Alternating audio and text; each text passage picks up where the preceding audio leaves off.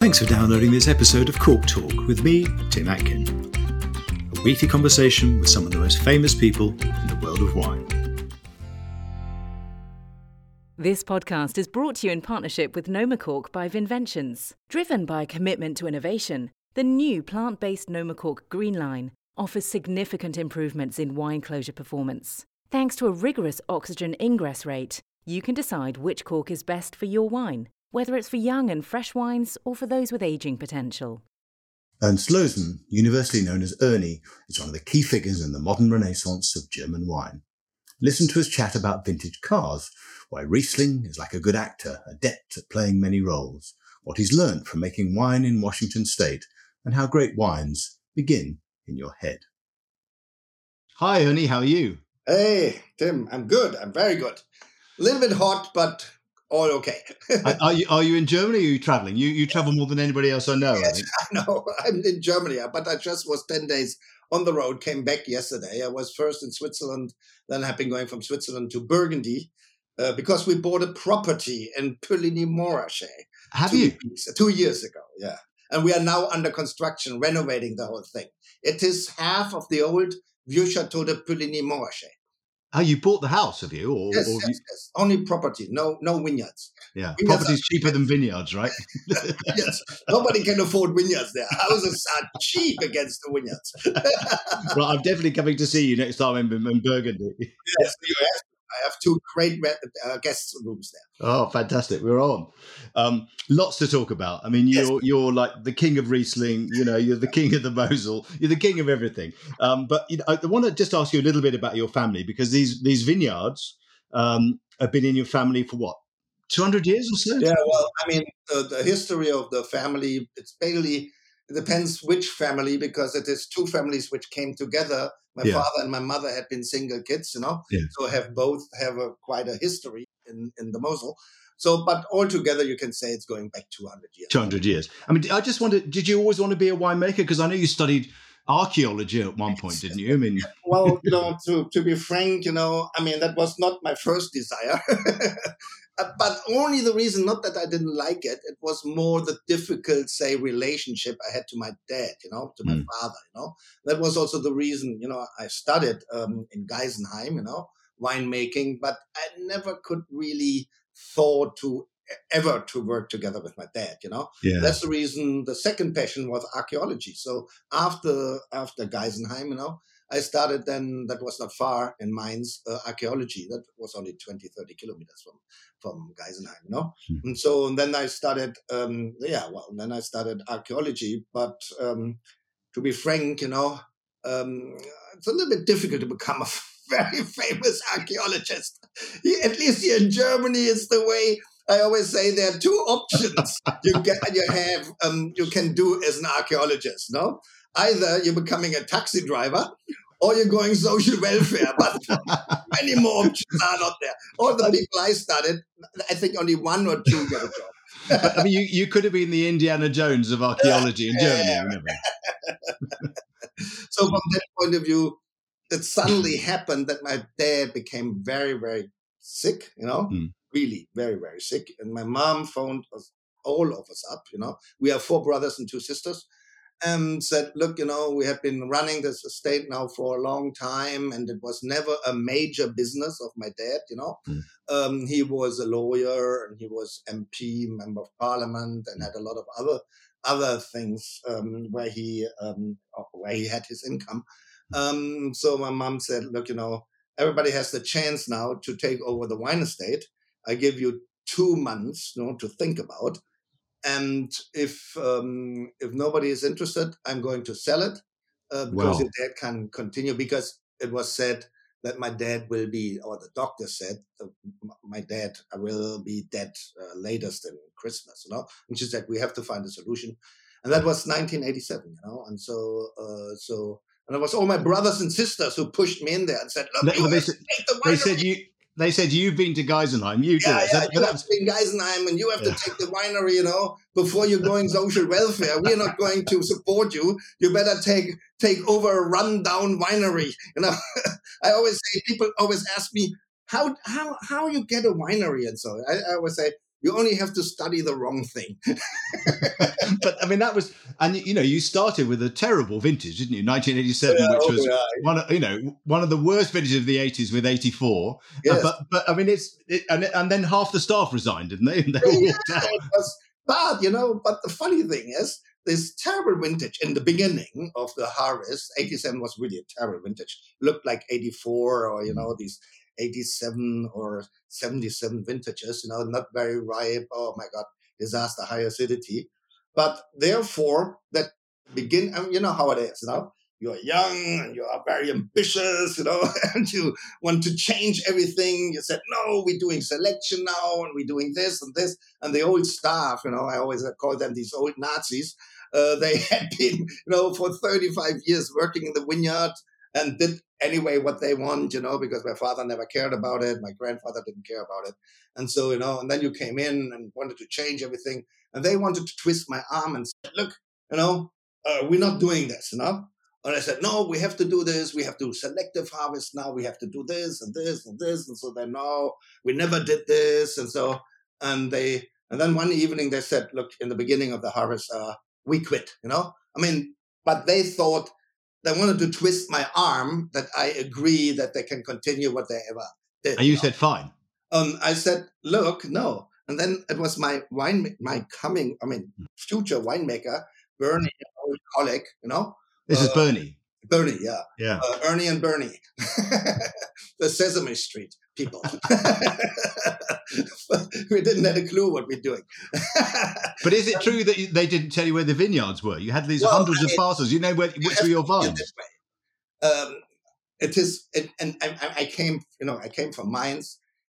The situation in these days, it was impossible to know, where the vineyards are. Because look, we have 5 villages where we have vineyards. Only in Welen, we had 4.5 hectares. And that was 186 parcels. Shit. And they're not square parcels, block like in the New World. The smallest parcel was 15 wines, 15 square meters, in the middle of fucking nowhere, so in the middle, no roads, nothing, and there was no signs where you could see, oh, this is our little parcel, and this is our little parcel. That was nearly impossible, and the reason, and it was Bernie who said, look, I said, look, we have to agree that they're coming back, otherwise we never get this thing done.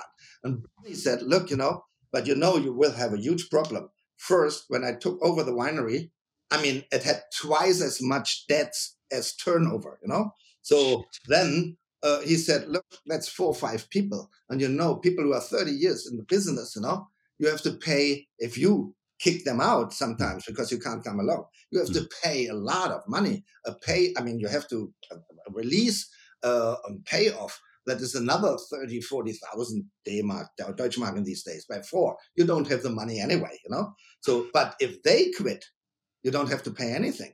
Let these old Nazi go, and we have to look. But was it the idea that by picking, you picked very late because you waited till everybody else had picked, and then you saw where your vineyards were? And then Erni, who was a specialist in a tropical pig disease, never a winemaker. I said, okay, Bernie, I appoint you to the winemaker and I will care about the vineyards, And then Bernie said, okay, what is your plan? I said, the plan is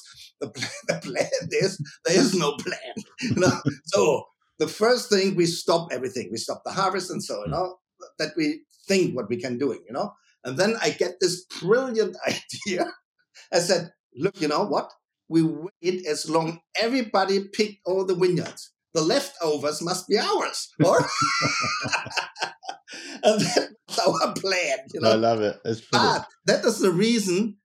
1st of November in 87, the weather changed completely. You can say 1st of November in 87, we got a whole November of most beautiful sunshine, dry weather, absolutely gorgeous.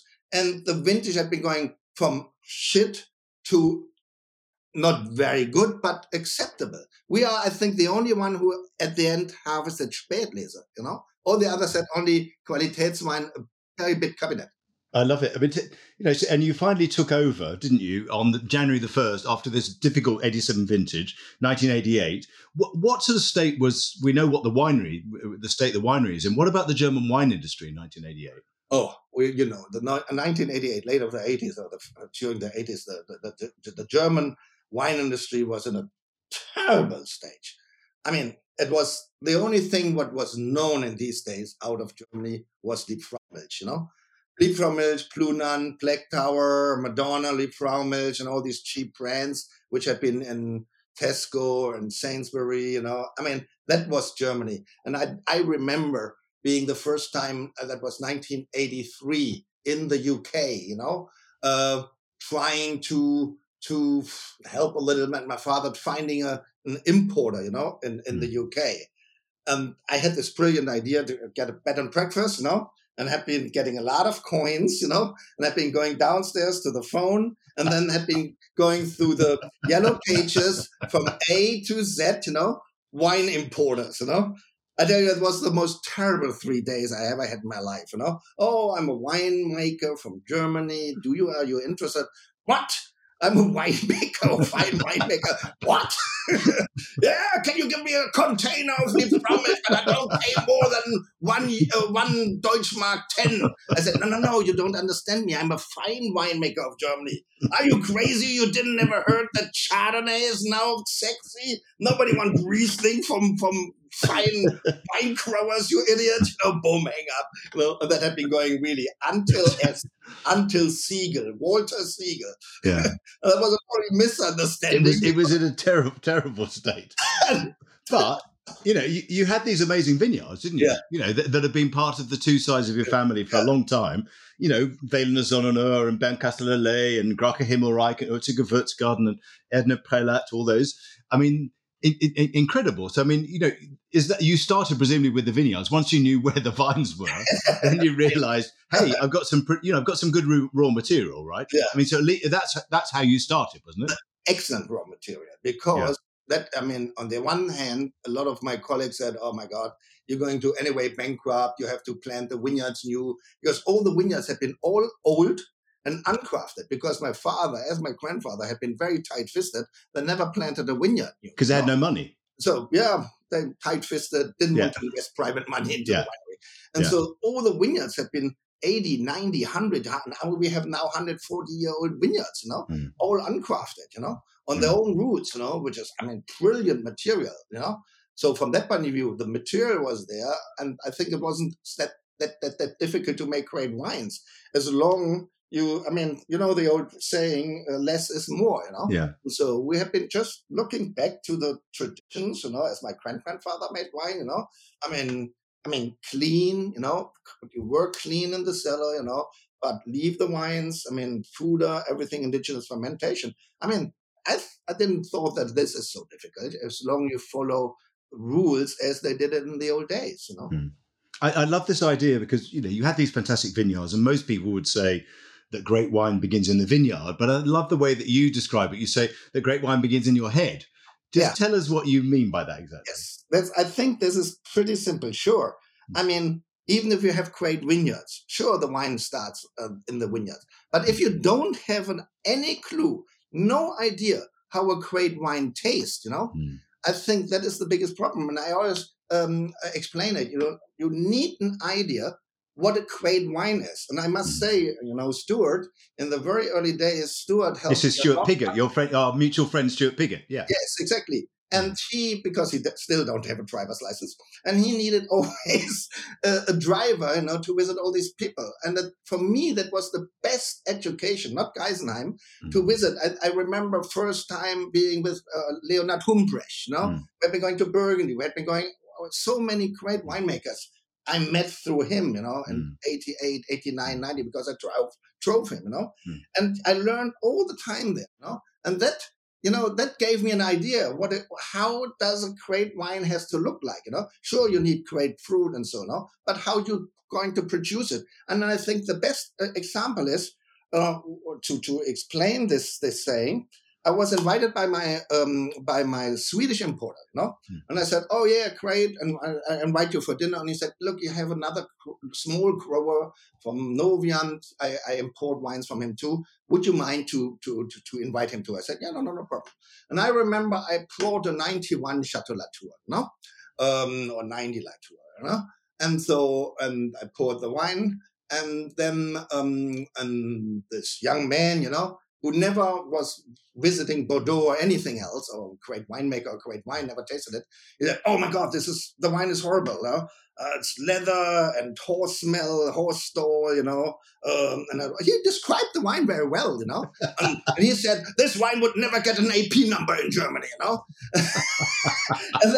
and then he said, "Oh, you want to taste my red wine?" And they made some Pinot Noir, and it was a very, very pale, rather rosé wine, with a lot of residual sweetness, no mallow, And I said, "Look, and this is horrible for me. No, this is a great wine. This is what my father told me I should do red wine." Mm-hmm. And you see, how can this person ever make a great wine when he never ever had tasted great wines in his life?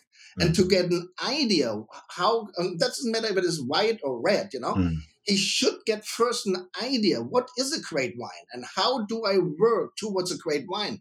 Yeah. Then you learn that you need great vineyards. Then you learn that old vineyards, old uncrafted vineyards make better wine. But this is old. But first you have an idea to work there, to get an idea, what is a great wine? I think it's very true. Let's talk a little bit about Riesling, because you've probably done more than anybody, I'd say, to promote Riesling all over the world. I mean, I think you could argue it's your greatest achievement of many achievements. Just tell us what you love about Riesling. I know you're utterly passionate about it. I think what is so much to be loved about Riesling is definitely that is a versatile grape variety. But that is possibly the biggest handicap of this grape variety, that because people are, especially the average consumer, or even a consumer who is interested in wine but doesn't want to learn too much about wine. For him, it must be simple, Pinot Grigio is always a Pinot Grigio, but it's always dry, a little bit fruity, blah, blah, blah, red wine or Chardonnay nowadays is unoaked or oaked, or whatever, But there's with these wines, they always think they have a certain idea, how Chardonnay tastes, or how Pinot Grigio tastes, or like Sauvignon Blanc tastes, With Riesling, they always have this idea, I don't know, I think it's mostly sweet. But then they're confused if it is dry or medium dry, or if it is noble sweet, And I think it is often too much that Riesling can do so many different, styles, As I always say, it's like an actor. Riesling's like an actor and can play in a lot of plays, But I think that is the disadvantage of the grape variety. If it would be a little more simpler, that there would be, say, only 3 styles, a dry style, a lighter, fruity style wine, and a noble sweet style. If it would be always in this, then it would be a little bit easier. But you love its diversity, but you also love its transparency, don't you, and its nobility. And for wine freaks, it's the greatest grape variety in the world because the people who love Riesling, they really dive in and knows everything better. Oh no, this is and try to explain it. Other people who got it totally wrong. It is for wine freaks. It's a great variety, but for the average consumer, it's still a little bit difficult, Yeah. Or they don't know what to expect, I mean, is that changing? I mean, I read somewhere that Germany sells more Pinot Gris in the UK than it sells Riesling. I mean, consumers don't understand it, do they? Yeah, the funny thing that we are not only the biggest, the largest Riesling producer in the world, we are the largest Pinot Blanc producer in the world, and it's the second largest Pinot Gris producer in the world, and the third largest Pinot Noir producer in the world, So, that is, and the same in Germany, by the way.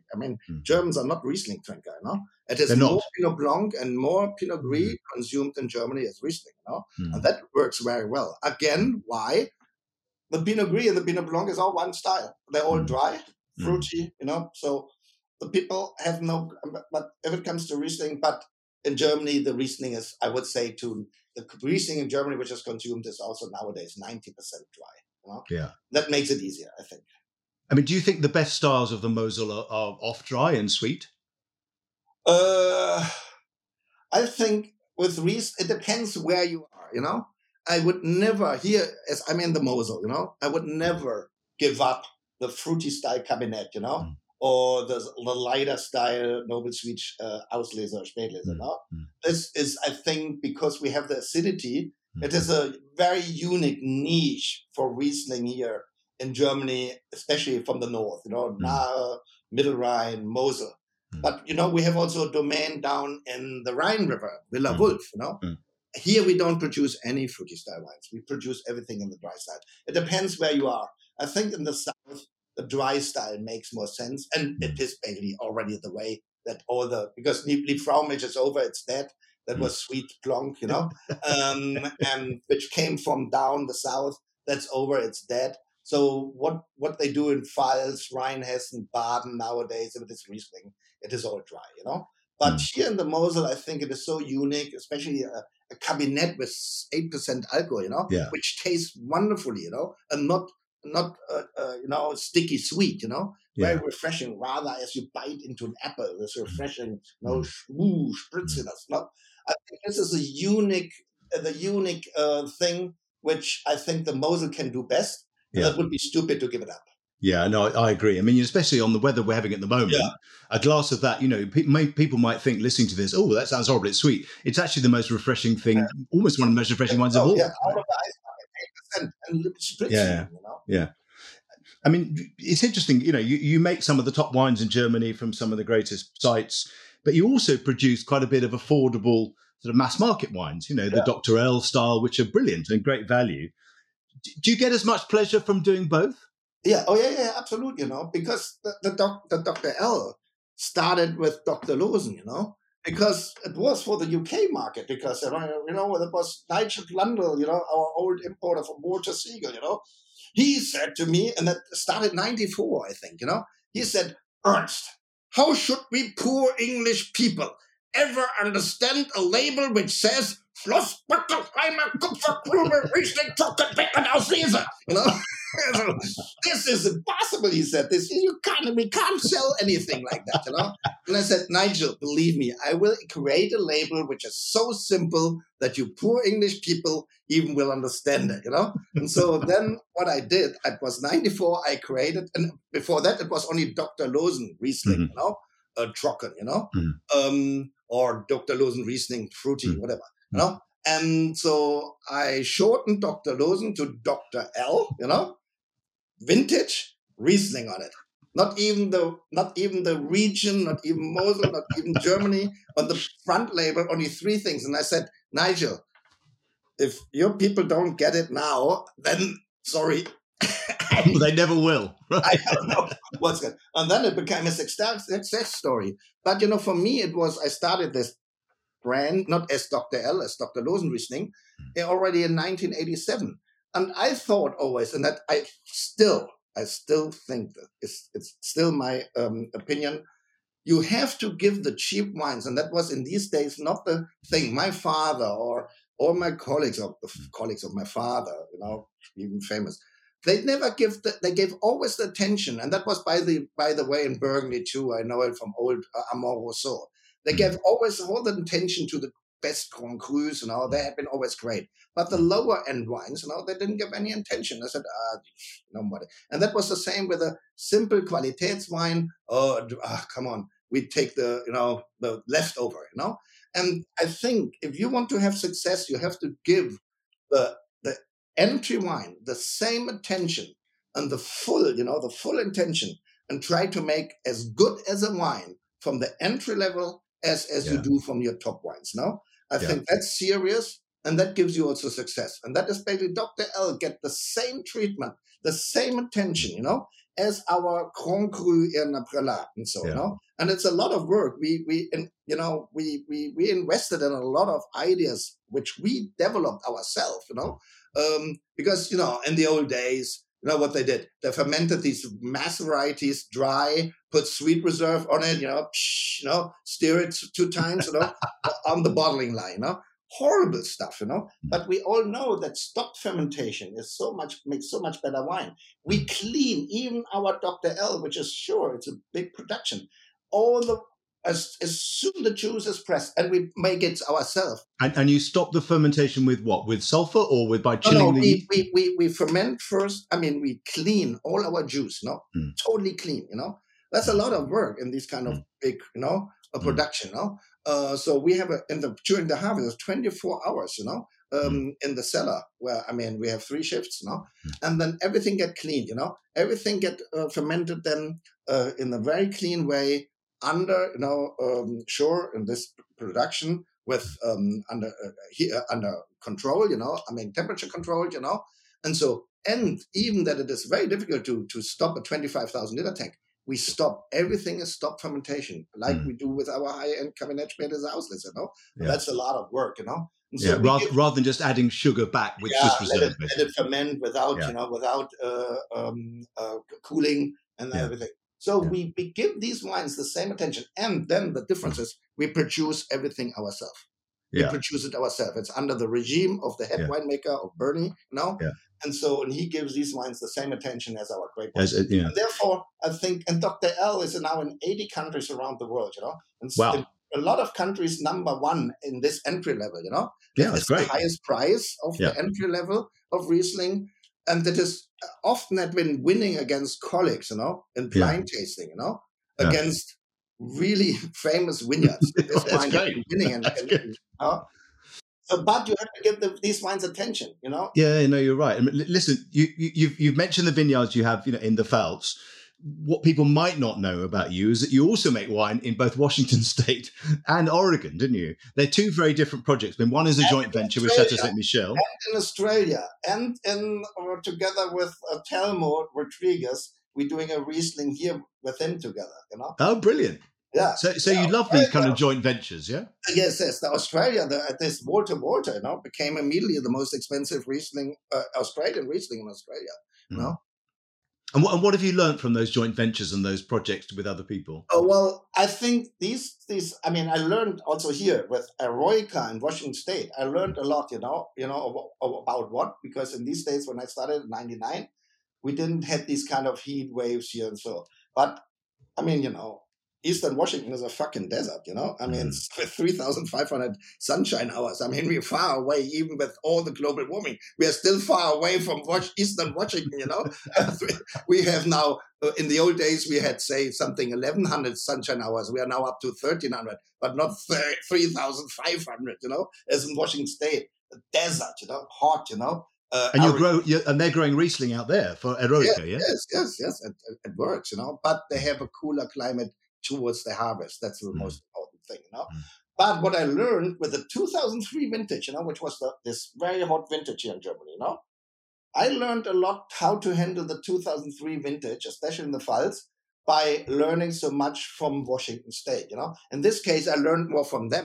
But I told them also how to handle Riesling, because they did Riesling, they handled Riesling like Syrah. Deficit irrigation, leaf plucking, exposure to the sun. This Riesling was full of phenolics, overripe, too early overripe, not enough hang time and everything. I said, look, folks, with Riesling needs just the opposite. Needs hang time, shading, a little bit more water, no leaf plucking, You have to hang a little bit more fruit, no exposure to the sun.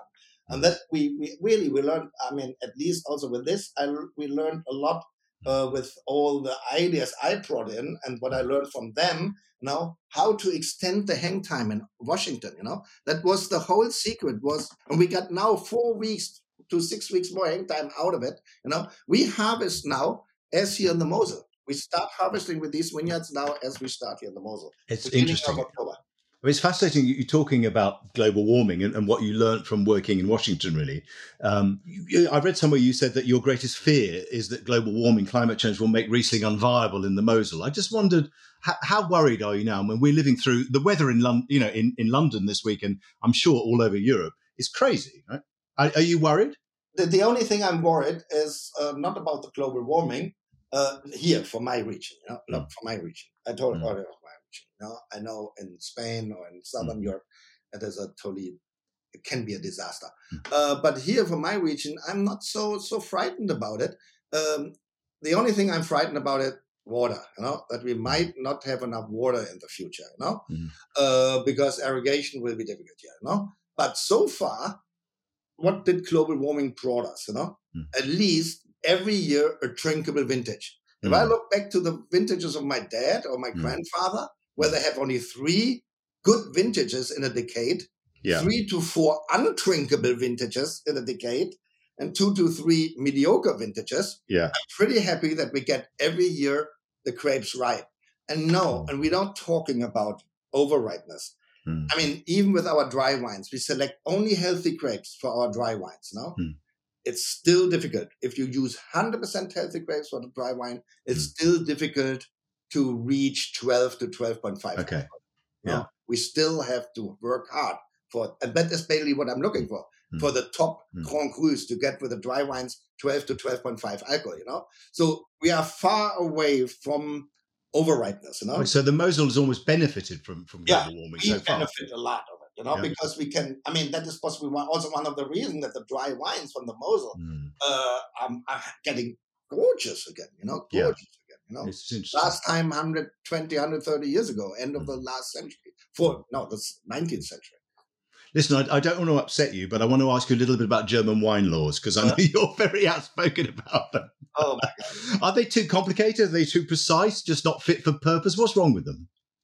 It's too many, It's too many regulations, I mean, and we have, I think, we have more wine inspectors in Germany, as whole of Europe have together, And there's always these people and then looking here and counting bottles and this and that. I mean, and it's also stupid things, I mean, a small example, I mean, all over Europe, you are allowed to blend, say, 15% of, in this case, to fill the barrels, say if you have Wiener Sonnenur, you have to fill it, and then we don't do 15%, but and then you can blend it in. Not even worse, you can also blend other grape varieties in.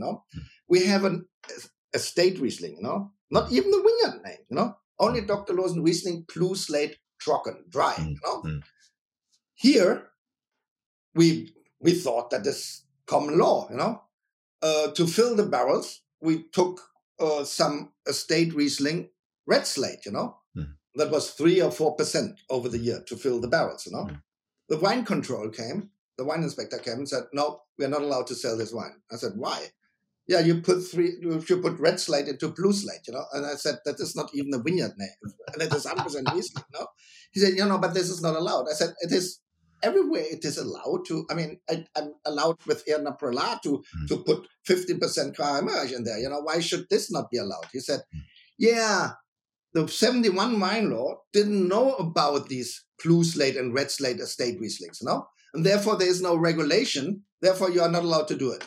I said, yeah, but isn't it common sense? And this is so crazy. I mean, so what happened? Did you get to bottle the wine? No, we're not allowed to. We had to declassify to table wine. Man, crazy. Well, I can see why you're upset about them. I mean, one of the many things I like about you, I've had some very good evenings drinking wine with you. I mean, you're a real wine lover. You've said that that wine started in your head and that you drink great wines. You've got a cellar and you're very generous with your cellar. I just wonder, are you still learning from other people's wines? Oh, yes. I think as more you talk to great winemakers in the world, and you listen carefully or you visit them and they show you this and that. And so you always learn something, at least that you say, oh, Bernie, shouldn't we try this? That should make sense to me, And it doesn't matter if it is a red wine or white wine, certain things can make sense, to me. So I know I still learn, and I'm still looking for the perfect wine, what is the perfect wine? It doesn't matter if it is red or white. And so what is the perfect wine? What makes the perfect wine? And you try every year to get closer to the perfect wine. You will never reach it, but it is because it is this kind of, curve, which you're coming to come to the 98%, perfect wine. It is exponential more work, to make a nice wine, say that is easy, but every percent or every 10% is exponential more work to achieve only 3 or 4%, Yeah. So I don't know if you ever get the last 1 or 2% to the 100, it might be 100 times more work, as the first 50%. But that's what makes you so good, you see. But I mean, I love your personal motto, which is keep on trucking. Does it mean you're an optimist or a fatalist? You've always struck me as a very positive person. Oh, no, you just kind of get on with it. I mean, you can. Oh yeah, I mean, in this world you have to be very positive, Otherwise you jump off a bridge, the new one. The new Mosel Bridge. Yeah, the new Mosel Bridge. We got already 33 suicides there. Oh shit, in man! 2 years. God. So from that point of view, if you're not positive, and I think it doesn't matter. You still have to be. You want to see what can you do, what can we do better, And so and look, I mean, my younger brother Thomas, without I would never have achieved. He's German mechanical engineer, very organized, very precise. He's the back office, he's organizing everything, and so with him, I'm more, lesser organized in the way. But I have still so many ideas, And sometimes people say, how long you want to do this, And so, I said, well, I don't think about it, And so I have now so many things done again, as they did in the old days. I think I have 450,000 bottles now in the cellar, which will be released in 5, 10, 15, 20 years. The whole cellar is full because my grandfather produced wines and left them. That was standard winemaking, 2 years in the barrel on the full yeast without batonnage. He did 3 years. He did 8 years. His best barrels he kept 8 years. I started this 10 years ago. The cellar is full with all these things, and then I bottle these things. And for example, the one which is 8 years in the barrel comes out in after 15, 20 years. I have Spätlese, which I produced in the old style before 71 wine law, exactly in the style as my grandfather in the 50s and 60s did Cabinet and Spätlese. They're coming out in 20 years. So I mean, and this year when all the wines had been on the table, and I always choose, this we bottle in 3 years, this we bottle in 5 years, or this we put away for 20 years. My brother said, I don't have space anymore. I don't know. I always thought we produce wine to sell it, or not only for putting it away. And I don't have space anymore. I don't want to do it. We already have rented 4 cellars. Where should I do it? I said, rent another cellar.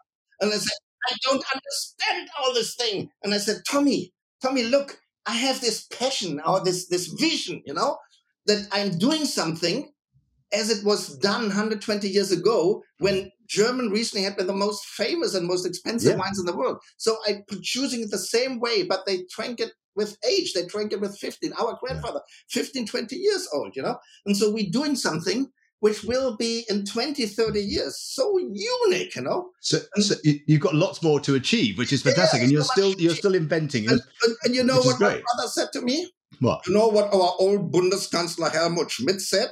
I said, no, what did he say? He said, if you have visions, go to the doctor.